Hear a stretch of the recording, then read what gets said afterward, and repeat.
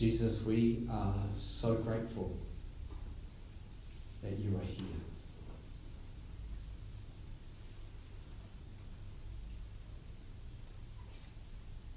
And we turn our hearts and lives consciously to you. We fix our eyes on you.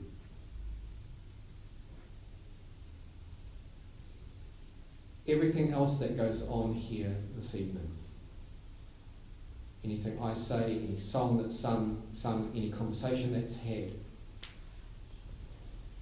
means nothing unless you are in our midst and you are acting and you're achieving your purposes. And Lord, that's our confession. You are here and you're at work and you're speaking. Give us eyes to see and ears to hear and hearts to receive. In your name we pray. Amen.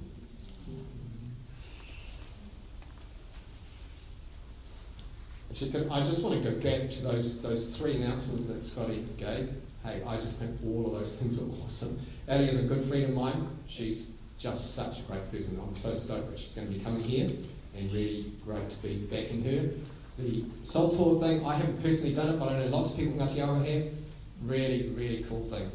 And so excited to hear about this possibility of a little haven of prayer. That's got to be a God thing from my perspective, so go for it, guys. It's awesome. So what I'd like to hear from you first is what I understand Mark was here last week, and I'd like to hear from you what you took away from Mark. What things kind of you know as you're here today, can you remember that kind of struck you or that worthwhile? Thanks. Faith. Yeah, just believe. Believe, right, yep. Believe. Sorry, I'm a bit deaf, so you might just have to say it a few times. Anything else? Yes.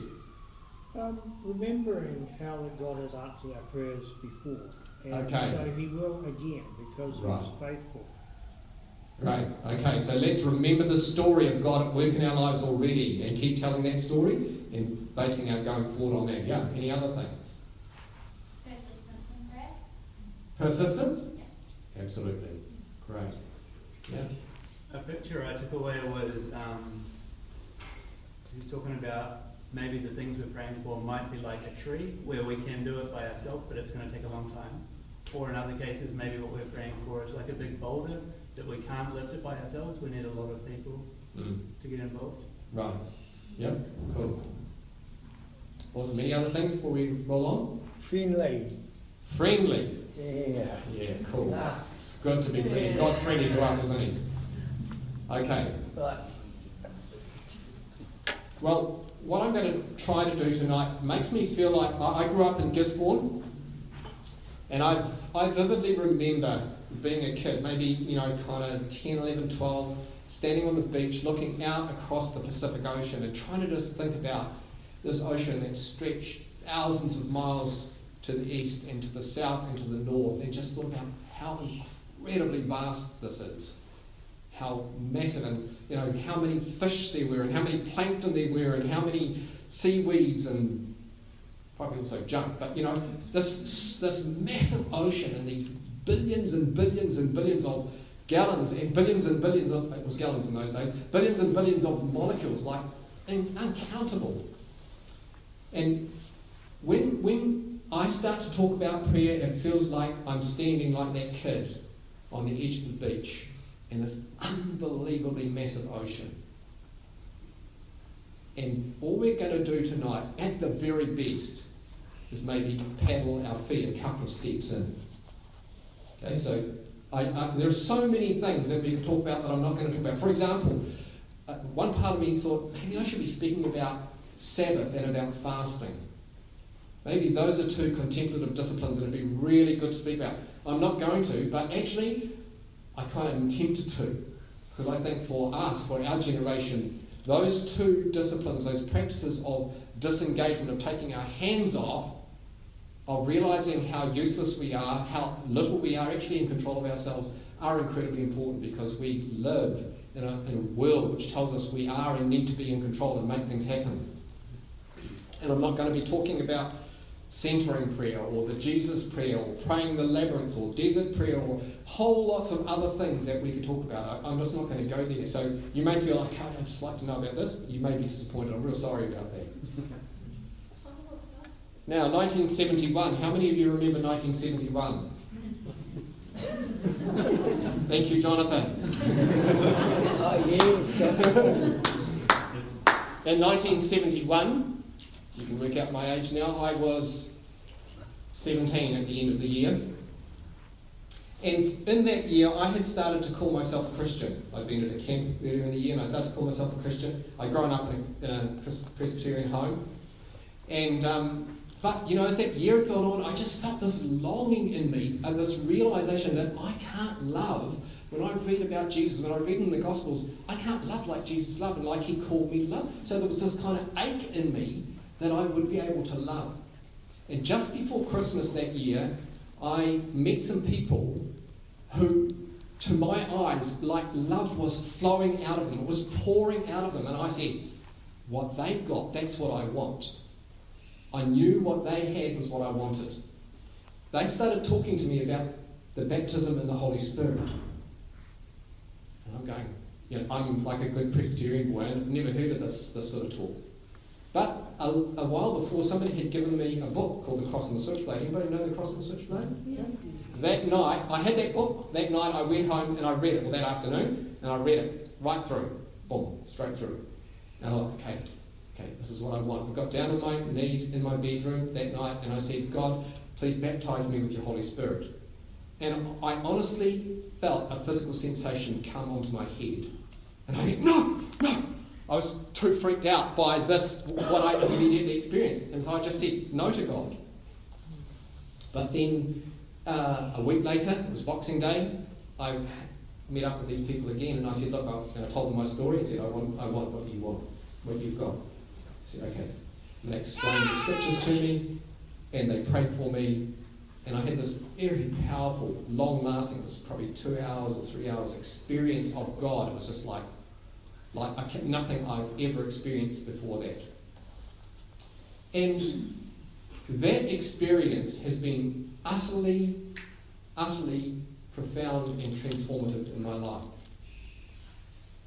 It taught me that to meet God is not an intellectual thing. It's not an analytical thing. It's not even just something we do. It is an encounter. To encounter the living God rips our life up. To encounter the living God changes everything. And so, for me, from that day, the idea that prayer should be an encounter is utterly fundamental. It's utterly fundamental. However, that understanding is also problematic. It also causes us problems. Because what happened to me, and what I see happen to other people, is that we then equate good prayer with particular experiences or feelings. We say encounter equals great feelings. And that's a big problem. It's a problem. See, in our Western society, there was a philosophical movement called Romanticism. And we're not going to unpack Romanticism at the moment, it's a big thing to unpack, but one of the very reduced ways that we could say about Romanticism, that they say, Romanticism says that feelings are defining. What you feel is what is. So, if we get that, that's in our culture, that happens in our culture. If you think about it, that's how people operate all the time. This is how I feel, so that's what reality is. When we get that mixed up with this idea of encounter, then we are in the situation of looking for feelings when we pray. Big problem. We have this idea that somehow when we pray there's going to be this kind of spontaneous flow out of our hearts to God and a spontaneous flow of God back to us. And when we don't experience that, we go, nah, don't work. Give that one away. There's another thing that happens, I think, in our culture that is a challenge for prayer as well, and that is that we have these pressures on our own hearts. Inside us, we experience these kind of pressures that things need to be different. Somehow, this is not right. Something's got to change here. And then we have the pressures of our culture that are pushing on us and saying, this is how life should be. And our culture is, we all know, we all talk about this, our culture is consumerist and entertainment orientated. And so these things press on us. And we feel anxiety in our lives. We feel fears in our lives. We feel boredom sometimes. We feel like things are just not right inside us and on the outside. And we then, because if we're in the Christian context, think what we need to do is pray. To pray is the means to sort out this stuff, this pressure that I'm feeling, this anxiety, this fear, this trouble that's going on in my life. But then again, we try it. And it doesn't work. We try prayer. Because why we try prayer is to resolve the pressure, the troubles, the difficulties. And when it doesn't work, we give it up. Maybe feeling vaguely guilty that because we're Christians we should be praying, right? So underneath those two problems, that feeling problem and that kind of pressure that comes on us is a more fundamental one. This is the theological bit that, I've got to do it. Underneath all of this, the most fundamental problem is that humans are under the power of sin. Humans in our sinful state. Now, remember, listen to me, I didn't say humans, you and me, have done some wrong things. I didn't say that. I'm not talking about the wrong things we did. I'm talking about the power of sin that dominates our lives. In fact, it says in Romans that we are slaves to the power of sin. And that means that we are turned in on ourselves. That's how Luther put it. We turned in on ourselves. And that means we cut off from God. But we're created actually to connect with God, to have communion with God. And so we're constantly trying to find ways, whether it's towards God or some other way, to get that access, to get that connection, to get that communion. However, the sense that we can make and control our own direct access to God is fatally flawed. The sense that we can have our own direct access to God is fatally flawed. It's actually the way of paganism. The pagan approach to God is that we can control this, we can make this happen, we can get God to do what we want God to do.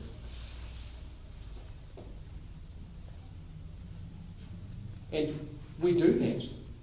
Actually, every human in one way or another does that. Every human is looking for that sense of transcendence, that sense of fulfillment, that sense of something much bigger than who they are. Because we've been created like that. It's in us to connect with God. But the sin that dominates the human race, the sin that controls us, turns us in on ourselves. So our created need for communion with God is twisted, it's distorted, and our hearts actually become idol factories. We are persuaded that we can find our own way to God. We can, if we just get it right, if we just learn the formula, if we just get the correct technique, if we just say the right words, we're going to get access to God. But what is actually happening then is that our hearts, which are idol factories, are creating a God in our own image, a God that is accessible to us, a God that we can control, we think. But just to say it makes it so obvious that that is nonsense, right? Does that sound nonsense to you? But that actually is what goes on in us. Now, this is the scripture. I'm not going to spend a long time more on this, but it's very, very important. Ephesians says, Paul says in Ephesians chapter 2, it is through Christ, that we have access in the one Spirit to the Father. There is, as Jesus himself said, I am the way, the truth, and the life. No one comes to the Father except by me. Now, we know this in our heads, but the point about this is that unless we are, by the Spirit, caught up in Christ, that we cannot come into the presence of the Father. We do not have access to the Father. So, there is encounter. Encounter is crucial in prayer. We should expect nothing less. That's the way God has created us, to have actual personal engagement with the living God. But it is not at our disposal. It is not under our control. It is not something that we can create and manage. It is something that comes to us by the Spirit in Christ. It's the Holy Spirit that makes it possible for us. You know, when I told you my story about what happened to me on that Boxing Day in 1971, I told you my experience. But what I didn't focus on was the fact that God was at work preparing my heart. God was at work bringing these people into my life. God was at work in the explanation of the scriptures to me that enabled my heart to be turned toward him and opened to him. It was God himself who took the initiative and worked in my life. See, that's the crucial issue. Not me and the experience I had. The crucial issue is that God acted. This is the God that we are here meeting with tonight.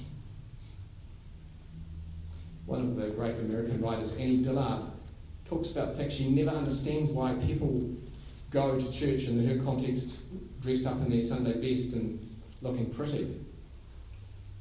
She says they should be going in protective clothing and wearing crash helmets. Because they're meeting with the living God. We are meeting with the living God. Do we take that lightly? Should we take that lightly?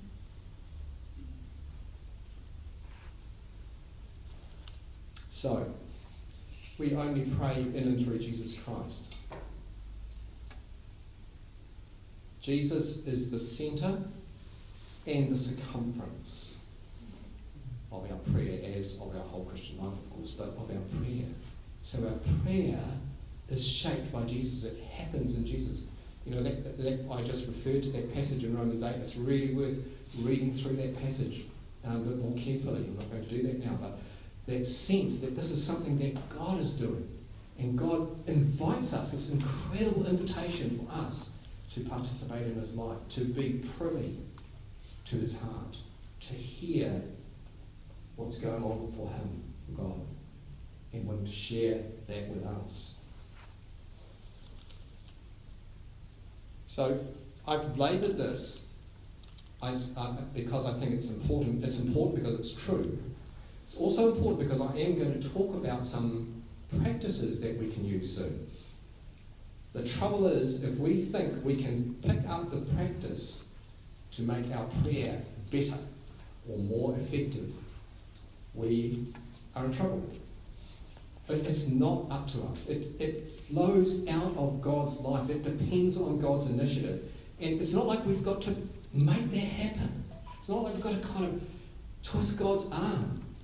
God's heart is reaching out to you. Yeah. God is here to welcome you, if you like, into his lounge. That's how it works. It's not about us making it work. However, the things that in the Spirit God has taught, has given the church over the years are things that can help us, orientate, to recognise the space we're in, to pick up the signs of God at work. And so we're going to look at some of those soon. So this I'm talking about is a gift. It's a gift, but like with many gifts that we get, we actually have to learn how to enjoy it, how to use it. Not use it in a way of controlling it, but receive its goodness. We need to be trained in it. And so I want to, the first thing I want to suggest with this is that while encounter is incredibly important, we actually, so that's the initiating, it's God's initiating of prayer. It is actually praying in community. That is the first crucial step. We need to learn to pray. So these are some quotes from one of my favourite writers, full stop, but on prayer, Eugene Peterson. Prayer requires community. The community at prayer, not the individual at prayer, is basic and primary. We learn to pray by being led in prayer. Now, does that sound the wrong way around to you? Give me some feedback. Does that, like, is your experience like, okay, I learn to pray because I'm in a community? Or is it, no, I come and I kind of say my stuff to God and kind of engage with God that way? Because that's how I thought about it. I'm not trying to trap you here. I'm trying to say, like, that's how I thought about it. But this is learning the riches of prayer, the breadth of prayer, the depth of prayer, the nuances of prayer. That we learn in community. Now, when my children were little and they came babbling to me and asking me things, I wasn't saying, well, you don't know how to do this. I love them and I relate to them and so on. But as they grow, and as I grow, I want them to learn how to relate in appropriate ways, appropriate to our relationship. That's what I'm talking about here. It's not like God is rejecting your prayers in your room at home. I'm not for a moment suggesting that, of course not. But we want to enter into the riches of what God offers us. We learn that in community. And the scripture gives us the starting place. The Psalms are the school of prayer. The Psalms are the school of prayer. And right now I can hear some of you going, what? You feel inside, I've read a few of those Psalms. Like, what about all that violence and brutality and enemy smashing? Is that a reaction? Is that a fair reaction? Yeah. And I'm saying, no. The Psalms are the way that you're going to get trained in prayer. And your reaction is completely fair. It's a reaction that we all have in our part of history, in our part of the world. The thing is, though, we need to think about this. Jesus prayed the Psalms. Jesus prayed the Psalms. What does that mean? Think about Jesus praying some of those Psalms that we don't like, those Psalms that we wish were not in the book. Jesus prayed the Psalms. And all through history, the church has prayed the Psalms. In the monasteries, they prayed through the Psalms, 150 Psalms, every week. Some monasteries, they pray through them every day. Oh, yeah. See? Right through history, the Psalms have been the training ground for prayer in the church. And you're going, well, still doesn't help me with this, smashing babies and killing enemies and destroying, the heathen and all that stuff that's in the Psalms. But just two brief thoughts. We're not going to be able to fully explore that now, but two brief thoughts, because I want to get to the point I'm making here. First is, we sit in this place, in the relative safety and comfort of largely middle-class New Zealand, where we haven't, most of us, experienced the terror and the fear that the people who wrote the Psalms lived with every day. So how do you think people in Syria or Yemen or West Papua pray at the moment, right today, or South Sudan? Do they pray, like, is it kind of really natural for them to pray, Lord, I want you to really make my enemy's life great, even if they come and rape my wife and smash my children, let them prosper. Do you think they pray like that? No, I don't think they pray like that. So part of our reaction to the Psalms is to do with our own space in the world, okay? Which is not to say, because you're going to, and you should say to me, but Jesus said we are to love our enemies and to pray for them. Yep, that's right. That's absolutely right. And so the way that I think Jesus prayed the Psalms was to stand against the enemies of the human race. Those spiritual forces in the dark places that want to destroy God's purposes and oppose the desire of God to actually experience communion with Him, to be in connection with Him. And so when I pray the Psalms, I think about those kinds of enemies.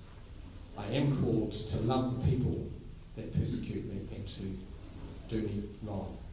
Absolutely.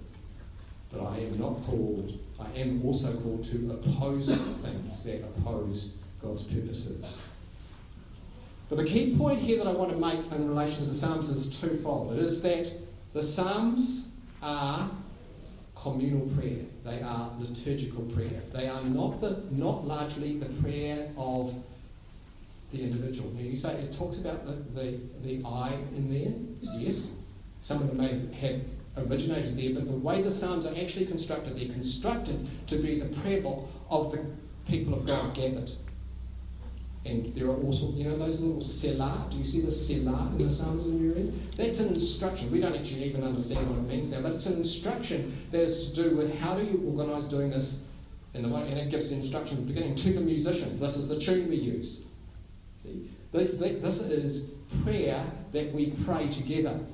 Many of the Psalms are antiphonal. That is, somebody will call a part and then other people will respond. Call and response, call and response. Many of the Psalms are like that. That's communal prayer.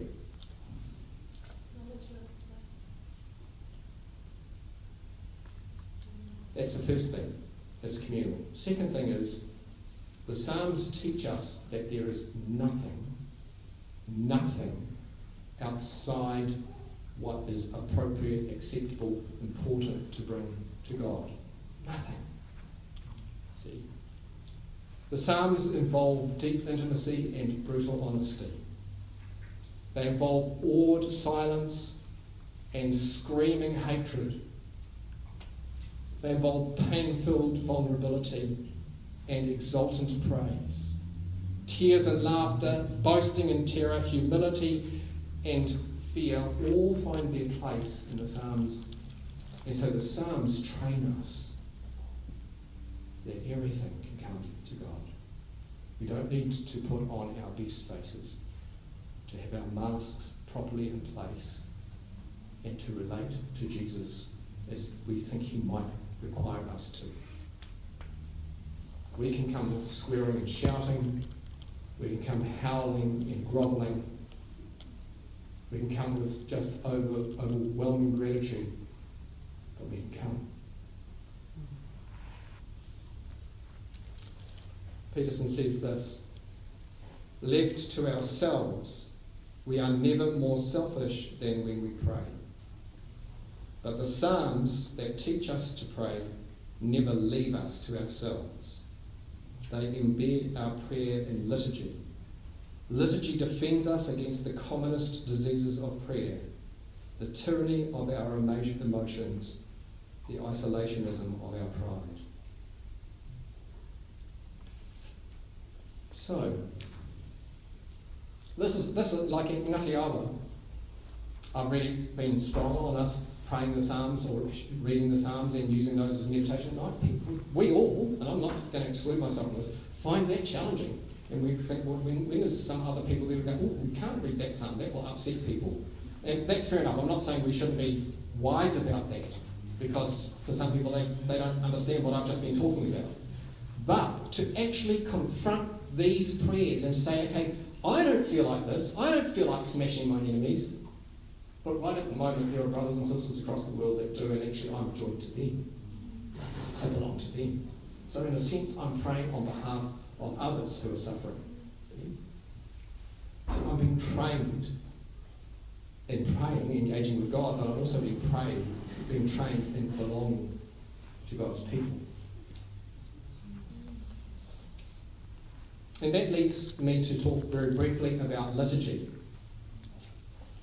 Now, I wasn't kind of quite sure, Blueprint has a Pentecostal heritage, and I can completely identify with that. And now you're kind of an Anglican deal, so where do I go here, And, I know you don't use a written liturgy, as we do now at Ngati Awa, but the thing about liturgy that is really important is the same sorts of things I've been saying about the Psalm, because the Psalms basically are liturgy. That is that it's given to us. We don't come with us being at the centre. It's something where somebody else stands up and says, let us pray, and leads the prayer. And you're going, well, I don't quite connect with that. But you're not the centre of it. I'm not the centre of it. Actually, we are caught up in the whole purposes of God. See? And so when we come to pray, we are called out of ourselves. And then this is a place, this is a contemplative place, shall we say. This is a place to recognise that actually it's not just about me. As crap as I'm feeling today, as lonely as I'm feeling today, yep, and God is not going to ignore that. But there are other people. And I'm called out of myself to those other people. And I realised I had no idea when I started. Yeah, but can somebody tell me approximately when I should finish? Now? Okay, so liturgy is given to us. It's something that we are then called into. And then it is something that shapes our hearts and lives. Liturgy are the prayers that have been prayed, that have been honed right through the years. So we are joined to the richness of these prayers. Often in the sorts of, I've been in my life, I've been in Baptist churches and Pentecostal churches, and the kind of prayers that we pray are, like I can kind of predict this is what it's going to be like. And this is the kind of things we're going to say. Now, I'm not trying to say that's bad. Those prayers were very likely from genuine hearts. I have no means of judging that or assessing that. But they were narrow. Very rarely, for example, was there prayer for deep intercession for something that was going on in the world that was absolutely appalling and breaking God's heart, and we just ignored it because we were being happy with Jesus. See, these things shape our lives. That liturgy does. We can just blindly go through our lives as though everything's honky-dory, but in the liturgy we're called, now it's time to confess our sins. Sheesh. Don't remember any. And I want to confess that. I want to confess that I often find it hard to confess because I just barrel through my life and I just kind of am unconscious of the things that are disturbing for God, that are breaking my relationship with other people. I just, stop.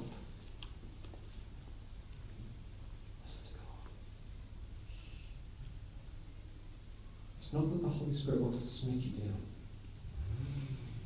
The Holy Spirit wants to let you live life fully. The Holy Spirit wants to draw you back into relationship with that person that you pissed off. The Holy Spirit wants you to have a clear flow between you and God. See? That's how we do it. Or gratitude. Scotty mentioned the passive-aggressive thing, and I was just so conscious in my life when I got to Ngati Awa how I've kind of got this fairly cynical, analytical, yeah, that was okay, but not so good, there could have been, this could have been better, that could have been better, that kind of attitude to almost everything. And then I was taught in the context of that hour to think, to say, that was awesome. Thank you so much for what you've given to me in that situation. And you see, this is what liturgy does. It causes us. I mean, I can't stand liturgy where you just kind of go, oh, blah, blah, blah, blah, blah, blah, just rolling through it. That's a waste of time, eh? This is about encounter. This is about the Holy Spirit. This is about what God is doing when He wants to meet with His people. So I'm not asking you to do that.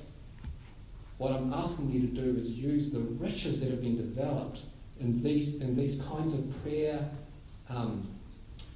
It's like an architecture or a framework that enable us to enter into the fullness of what God wants.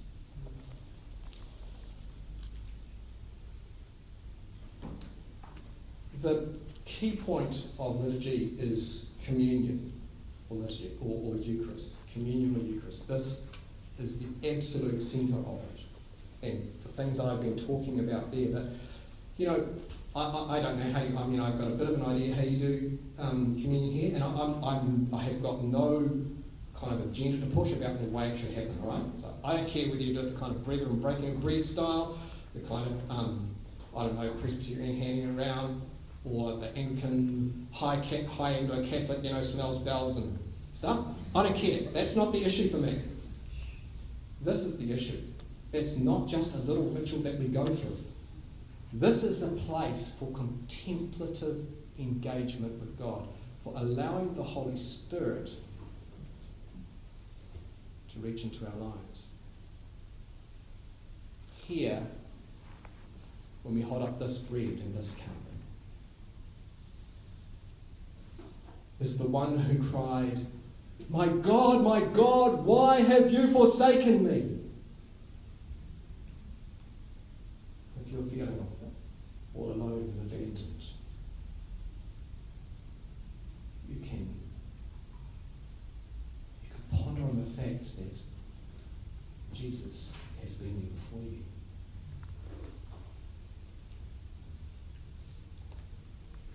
And if you're wrestling with injustice, if you're just going, this is freaking stink and it's terrible and I want to do something about it and I'm angry about it and I want to go for it,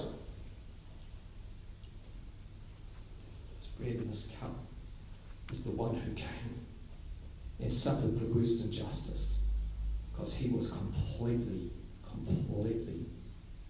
guiltless. But he did it to make justice. And his way of making justice is the right way. Or it's the place where there's inclusion, where people are drawn in. Anybody can come. Do you feel like you're kind of on the outside? You're not a decent person. You stink a bit, whatever it is, and you can't be around other people. Come and enjoy the feast with the Master.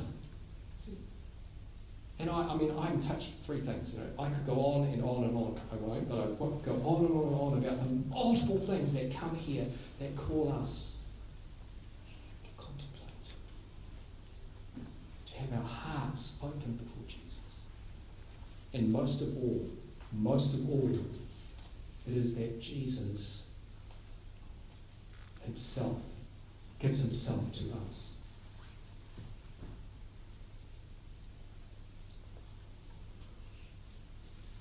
You're not just eating bread and juice. You are receiving the crucified, risen Lord who enables you to live as his and for him.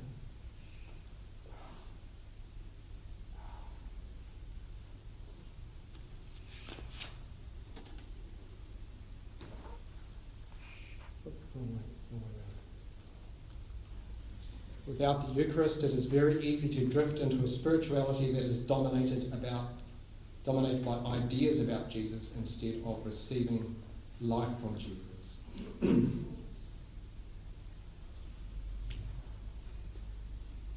When Karen and I were in our mid-20s, We've been married for about 4 years, I think.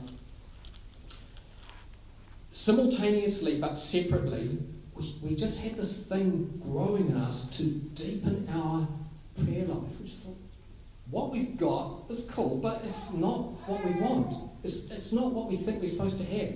And so what happened then was that my aunt was actually involved in a group called Spiritual Growth Ministries, and we got in contact with this group which ran week-long retreats, normally led by a Catholic priest or a Catholic sister or an Anglican priest or whatever. And we were opened up into this vast world of these things that God had taught, had given the church that enabled us to engage with God. And I think that experience, those experiences have been really profound for me. Just a couple of examples. I remember, one of the things we were taught to do in prayer was to use our imaginations. So we went away, I was in my room, and I was just before God, and suddenly I was sitting, one of those big swings, they've got a kind of canopy, a seat swing like that, a big one. You sit in it and that's where you cruise out in the afternoon, Sunday afternoon. And I was sitting on one of those swings with Jesus. Like, Jesus was right there.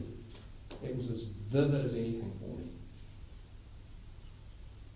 And he and I were having a conversation.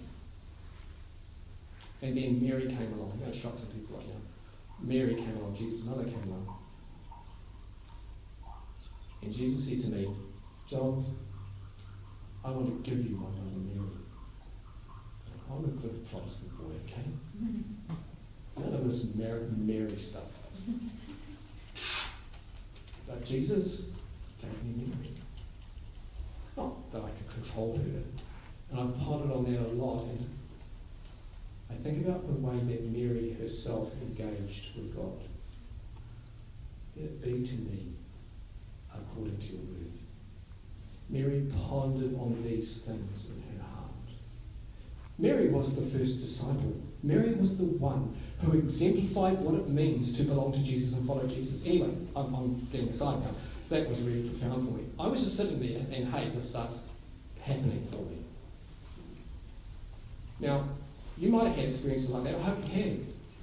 But one of the things I think is really important about this is that we actually need to create space in our lives to allow God to take initiative, to show us things, to speak to us, to open up things for us that otherwise we just go blasting past.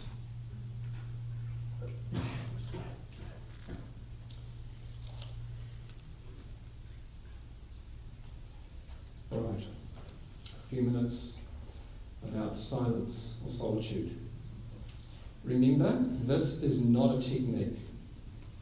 This is like a gift that Jesus gives.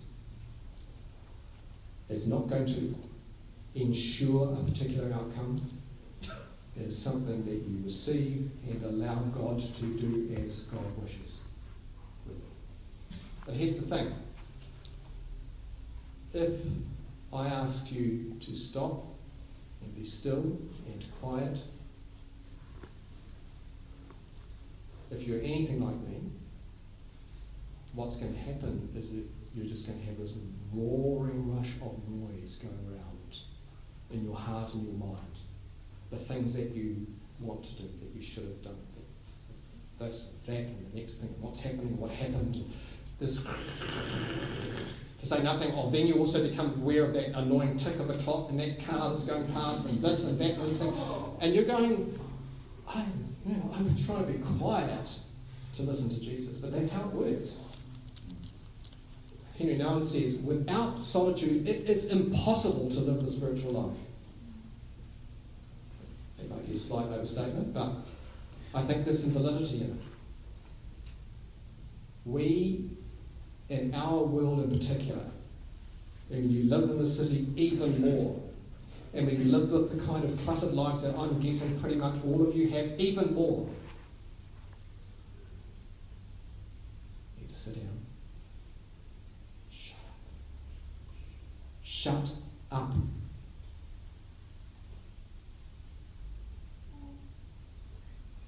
And open your heart, your life to God.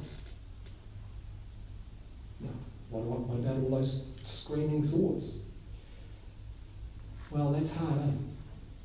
It's hard. But remember, this is Jesus' gift. This is Jesus' thing.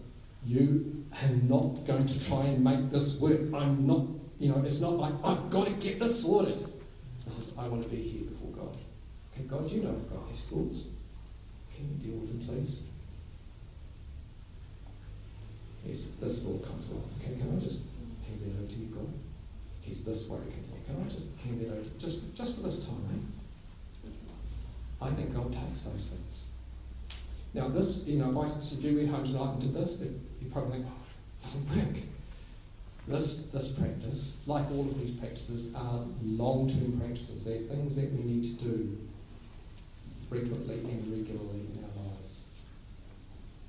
See, people come to me on a retreat and they carry a box of books. That's cool. I love reading books. I read all the time.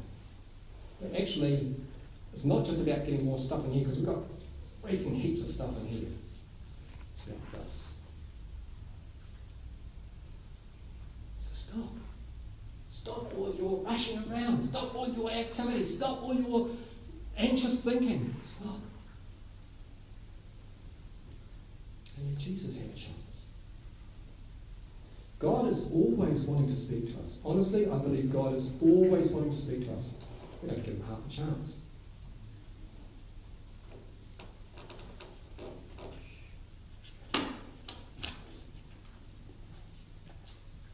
If you do this, and you do this stopping, you're probably going to go off to sleep. Oh man, failed again. I've gone to sleep when I was listening to God. No. You probably will go to sleep because your life's too freaking full up. You're too stunned. So you need that space for God. God's okay with that. He says he gives rest to his beloved.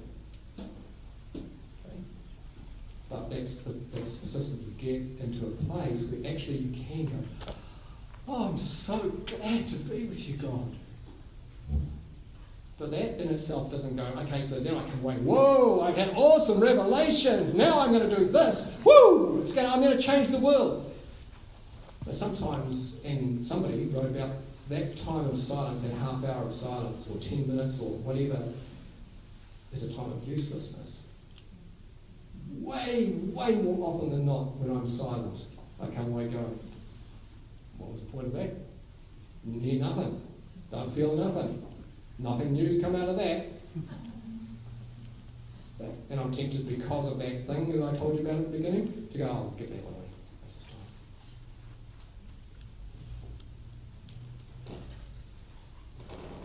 of time. But as you do this over time, you get to hear. Well, actually, I want to say something more than that. I think that God works in my life mostly when I'm not aware of it, in the secret, in the depths, below my conscious ability to handle it. And I think that I'm therefore resourced to keep going after Jesus because of that. Sometimes God does speak. Sometimes I'm in chapel, it's time of silence, and there are just ideas. I'm going, whoa, I wish I brought a notebook. I know with my brain I'm going to forget this by the time I get back. It's like, sometimes it's like that, but most often it's not. Okay. I was going to do 3 things, but time's gone way past what I intended. I'm just going to do one other thing now, which is kind of a continuation of this. And that is to talk about examen, which is kind of in line with what we've been talking about, and I think it's good to do. And I'll just briefly explain it, then we're going to do it. So, the examen was developed by Ignatius of Loyola, who was the founder of the Jesuits, the Society of Jesus. He was a soldier. He was a dandy. I don't even know what a dandy is, but he was a womanizer. He dressed poncy, thought he was pretty hot, And then he got blasted by a cannonball, and he was convalescing for a long time. And while he was convalescing, there were only 2 books for him to read. They were religious books. He wasn't religious at all. I mean, anybody was religious in one sense, but he wasn't. He wasn't interested in this stuff at all. He started reading these stories of the saints, and he realises something's going on in his heart that changes him. As a result of that, God grabbed hold of his life and completely reorientated him. And the Jesuit order has been profoundly significant across the world. Anyway, one of the things that Ignatius realised is that our lives are just filled up with disordered affections, with things that keep on twisting us off path, going somewhere else, things that make us want to do stuff that's unhelpful for our lives, unhelpful for our walking with God. Disordered desires.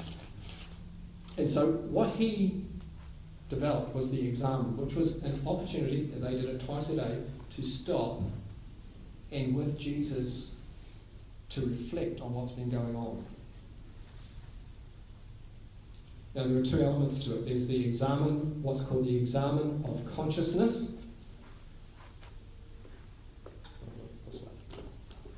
The examen of consciousness and the examen of conscience.